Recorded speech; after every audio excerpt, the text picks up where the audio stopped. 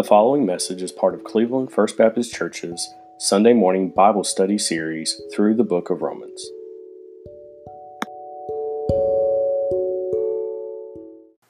Good morning. Guys, this morning I'll be teaching session number 11 for our Sunday school class, and I know this morning it's May the 16th, and you will be seeing this in a couple of weeks, so by the time you see this, we've already been back in church together, and I sure am looking forward to us being able to gather back together and be in the Lord's house together and worship together. And I just want each and every one of you to know how much I've missed y'all, how it's been really aggravating not being able to go to church, and I really feel a longing in myself to be in the house of the Lord with my brothers and sisters. Feel pretty good today. I got a haircut. Finally feel I don't look like a Q-tip, a spun out Q-tip. So feel like I'm kind of getting back to normal. So guys, we're going to be teaching today out of Romans, the 12th chapter. This is session number 11 in your Sunday school book. So if you will, let's go ahead and follow along. But before we start, let's go to the Word in prayer. Heavenly Father, Lord, we just want to thank you for this day. Thank you, Lord, for your many blessings. And Father, thank you, Lord, for your blessings upon us. And Father, thank you, Lord, for being ever present, Lord, with us during this time that we've gone through in the last few months. Father, we pray, Lord, as we study your word today, Lord, open our hearts and open our minds, Lord, to hear what you have in store for us. And Lord, just be with me as I try to teach this lesson. Father, we thank you, we love you, and I'll ask this in your Son's holy and precious name, Jesus Christ. Amen. Guys, I want to start in verse number 1 here in Romans chapter 12. It says, Therefore, brothers and sisters, in view of the mercies of God, I urge you to present your bodies as a living sacrifice, holy and pleasing to God. This is the true worship. Guys, we know that God is merciful. And we're very happy about God being merciful because we see the mercies of God that He has bestowed upon each and every one of us when we accepted His Son as our Savior. So we understand God is merciful, and we're very thankful for that. But it says here, I urge you to present your bodies as a living sacrifice, holy and pleasing to God. So guys, what do you think that means when He says, I want your bodies to be a pleasing and a holy sacrifice to God? You know, I guess if we really wanted to kind of expound on some stuff, I don't think it has a whole lot to do with exercise. Now, if you want to get in shape, I know an old girl named Felicia, and she has these classes called Death by Felicia, and it'll whoop some poundage off of you, I promise you. But that's not what Paul is talking about here. Guys, I want to give you some scripture here, just kind of back that up. 1 Timothy 4th chapter 8 verse, it says, For bodily exercise profiteth little, but godliness is profitable unto all, having promise of the life that now is, and that which is to come. So we see that exercise kind of profiteth little when it comes to the Spirit of God. So guys, you know, I sat there and I kind of wondered about how are our bodies a holy sacrifice to God. And guys, I'm going to go back. I'm going to tell you something. About a month and a half ago, my stepfather, Hugh Franklin, passed away. He was 84 years old. He had been in a nursing home, and they called us in, and we knew that his time was short here in this old world. We went in, 2 at a time. We got to say our goodbyes, and then we basically just had to leave because we couldn't loiter outside the nursing home with the way things are at this moment. Later that afternoon, I got a call that Hugh had passed away, and my aunt asked me to come back to the nursing home to help them gather up what was in the room and to kind of help with Mama. And so as I walked back into that nursing home room, I looked at Hugh, the vessel that used to be Hugh, laying there on the bed, and guys, it was a blessing. It was really and truly a blessing because he had this look on his face that he had just met the man from Galilee. He had just seen Jesus Christ. And I could tell it even when, as I knew that he was no longer there, I could see it on the face of that vessel that was left here on the earth. And so when we talk about our bodies being pleasing unto God, it's the persona that we put on for Christ. Every day we're supposed to present ourselves in a Christian way, in a Christ-like way. We are to, it's supposed to show in our walk, in our talk, in everything that we do. We're supposed to try to reflect Christ out of what we are. And that includes the way we present ourselves in our body. And I'm not going to, and that's as good as I want to go right there, because what we wear is not really that important. What we wear doesn't really make a difference that much, but it is how we're supposed to see a difference in Christians in the way they present themselves. Verse number 2. Be not conformed to this age. I'm going to stop right there. Be not conformed to this age. Since this was written a couple of thousand years ago, how many ages have we had? We've had a bunch. I've heard of a lot of different ages. We've had the church age. We had the dark ages. We had the middle ages.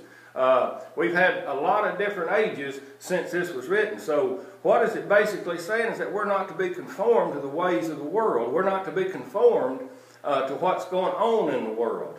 We're to be conformed by the renewing of our minds. So the world offers very little for any of us that are Christians. Now, it's kind of, we live in this old world, and we have to be a part of it. And we're susceptible to what's going on in the world, but it's not our job to be a part of the world. And I love what Jesus said. People are going to dislike us in the world because of him, but he says, be of good cheer, for I have overcome the world. And I love that this morning. I love the fact that Jesus gave us that. But it says here, be transformed by the renewing of your mind, so that you may discern what is good, pleasing, and perfect will of God.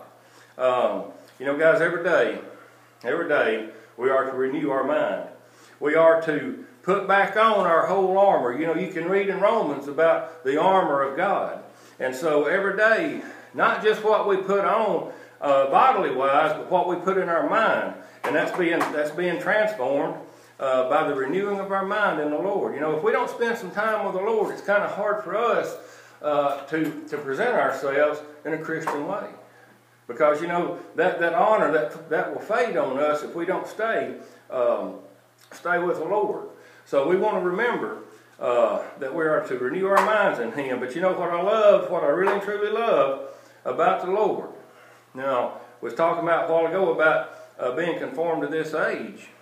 Here's what I love about God. He was the same yesterday as He is today, as He'll be tomorrow. This old world changes a lot, but there's two things that don't change in this old world. There's always going to be sin, number one, but there's always going to be God, and that's the great part about that. God, don't that make you feel good this morning? Okay, verses, and it skips down through the lesson to verse 9. And let's go ahead and read verse 9. It says, let love be without hypocrisy. Well, guys, what actually that means is that we're supposed to love everybody, not just who's in our clique, not just who's in our family, not just who's in our, in our realm, if you will. We're supposed to love everybody. That's a big order sometimes, because some people are a little bit tough to love sometimes, aren't they? But the truth of it is, we're commanded to be different in the world and to show God's love to everybody. Detest evil is the next little phrase there. Detest evil. I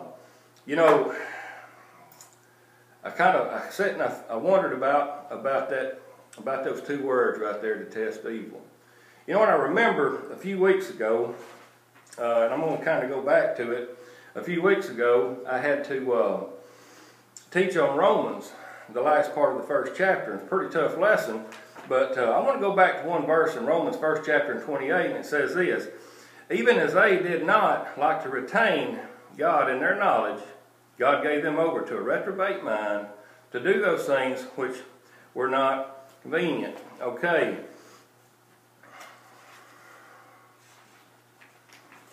So, we're supposed to detest evil.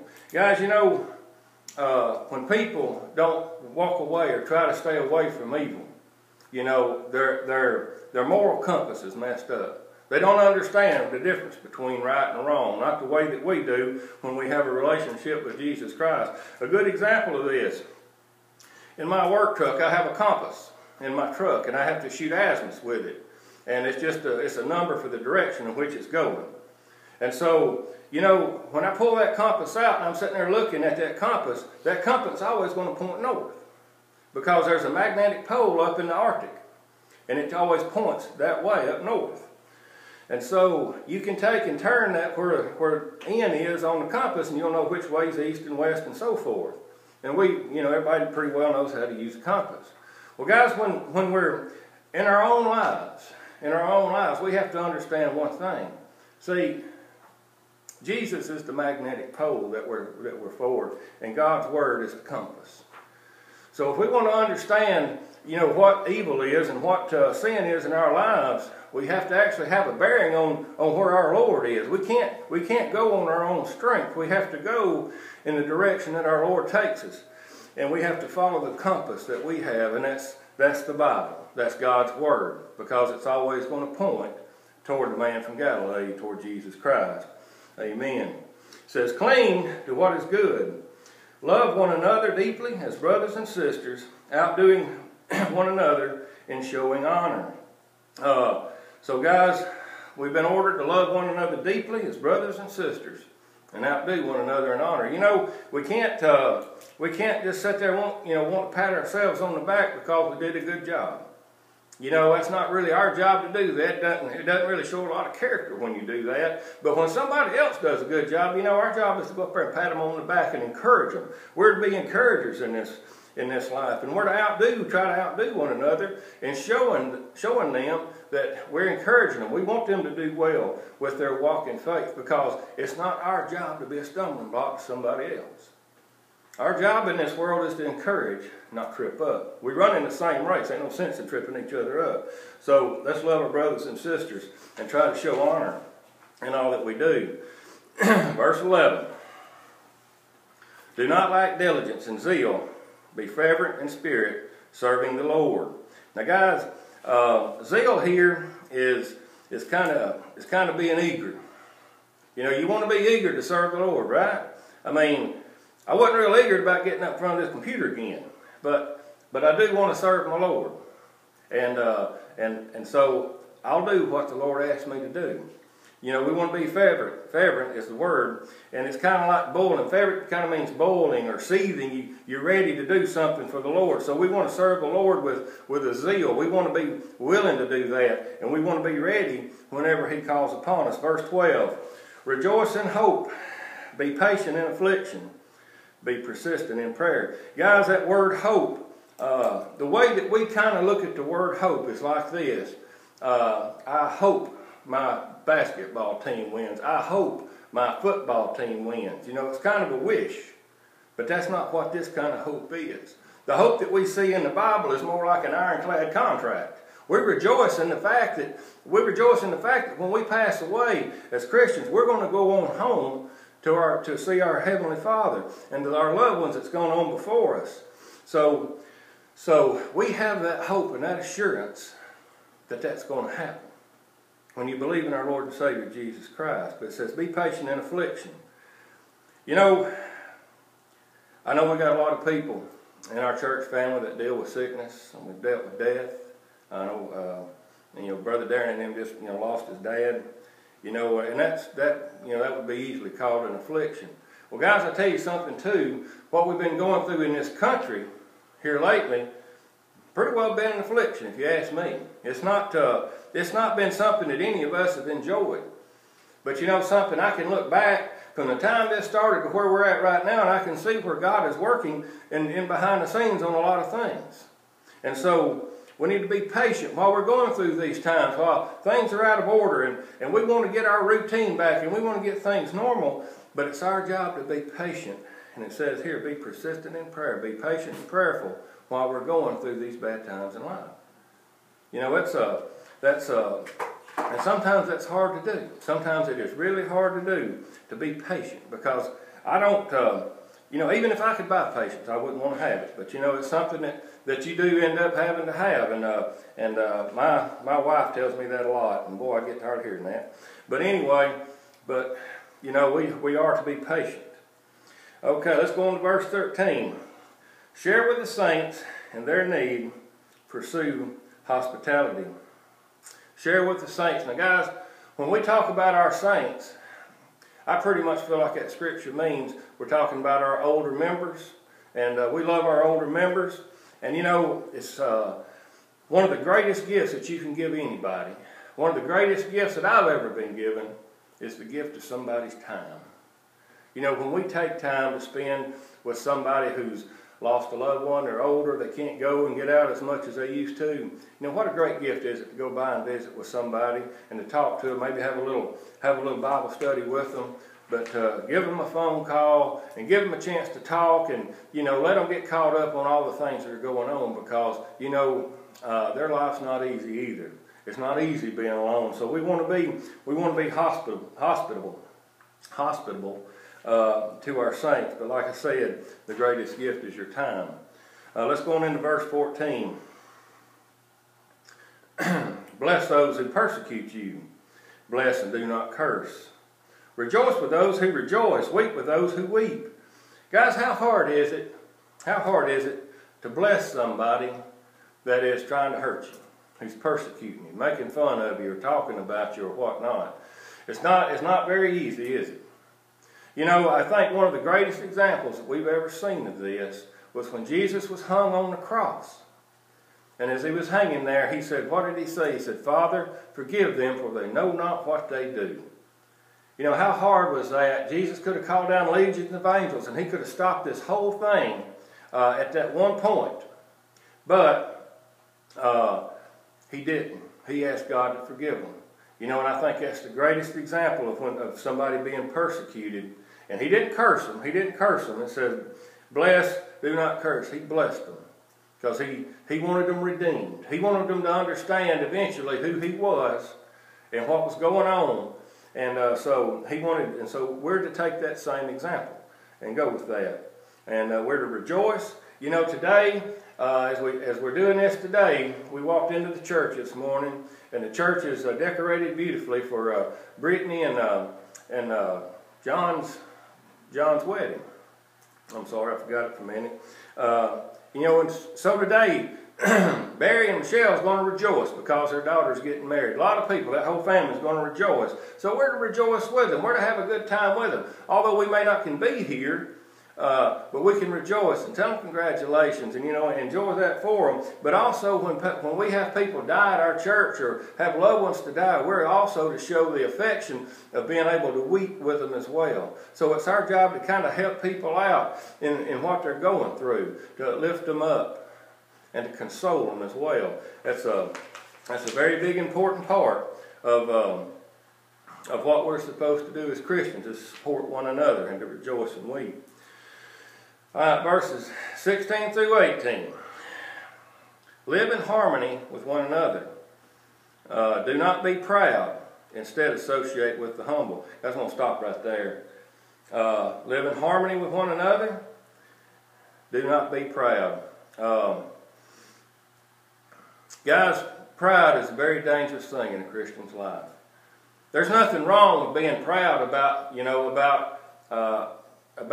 your home or how hard you've worked and the things that you've accomplished and the knowledge that you've gained. There's nothing wrong with that. But when your pride makes you have a haughty spirit, when you're looking down your nose at somebody because you think you're better than they are, you're fixing to fall. Pride cometh before the fall, as I have read it.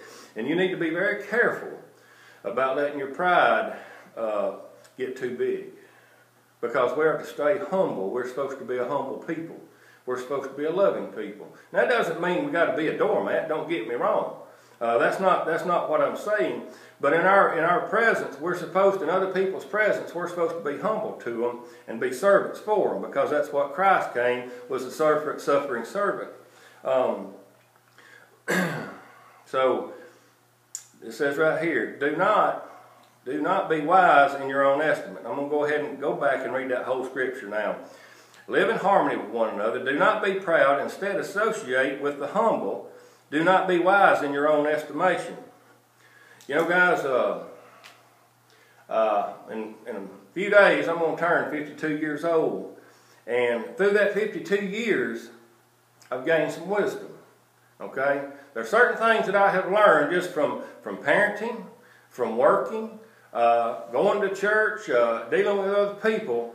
There's some wisdom that comes along with getting older. But the type of wisdom that he is talking about here is not the wisdom that I have gained from my worldly relationships. The wisdom is the experiences that I've had with God. Has my wisdom, since I accepted God as my Savior, has my wisdom increased? And yes, it has. I understand a lot more things about God. I've still got a lot more things to go, a long way to go. I'm still on the potter's wheel. God's still working on me. I understand that. There's things that He's working on me about. But we don't need to think that our wisdom overrides what somebody else is. Your wisdom doesn't really count. It's God's wisdom. And it says in the Bible, I will give you wisdom liberally if you will ask for it. So if you want to know about God and be wise about God, ask Him. Because He says that in the Bible. That's in Scripture. Let's go ahead, verse 17. Do not repay evil for evil. Well, that knocked an eye for an eye and a tooth for a tooth right out the park, didn't it? You know, I tell you what, how many times have you heard somebody say, well, I'm going to get even. I'm going to get even with that old boy. I'm going to get even.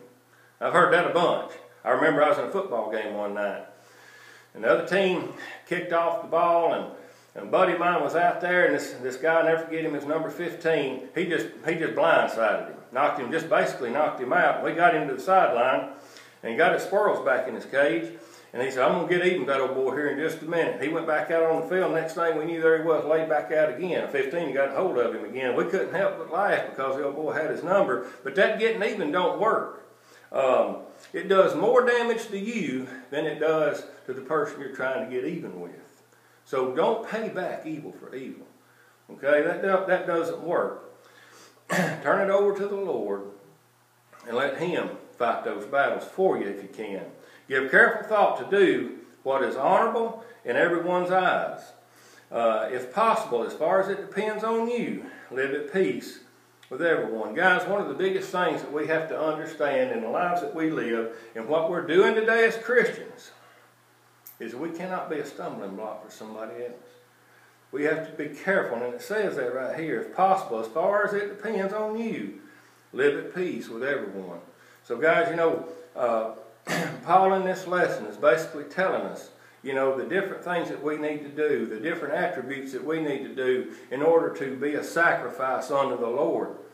You know, I think a lot of times today that people think when they're talking about church, they think that when you walk into church, you get a rule book. That you know, you can't do this, can't do that, thou shalt not, thou shalt not, thou shalt not. That's not what this is about. You know, when my kids were playing softball and baseball, I coached softball, and the first thing they done was they give me a rule book, and it's about that thick. And so I had to sit for 2 days and read up on all the rules that went along with that game, or I was going to get our team penalized, or you know, get the players thrown out or something. You know, you got to understand the rules of the game. But what we're talking about here, Christianity is not a game. Christianity is a sacrifice. So guys, when you walk into church, we're not asking for you, we're not giving you a big book of rules. But what Paul is showing us, hey, these are the sacrifices you have to make in order to be a child of God. There are sacrifices that we have to go through in order to be children of God. And our biggest thing is, guys, is in the way that we live, the way that we walk, and the way that we talk, let's not be a stumbling block for somebody.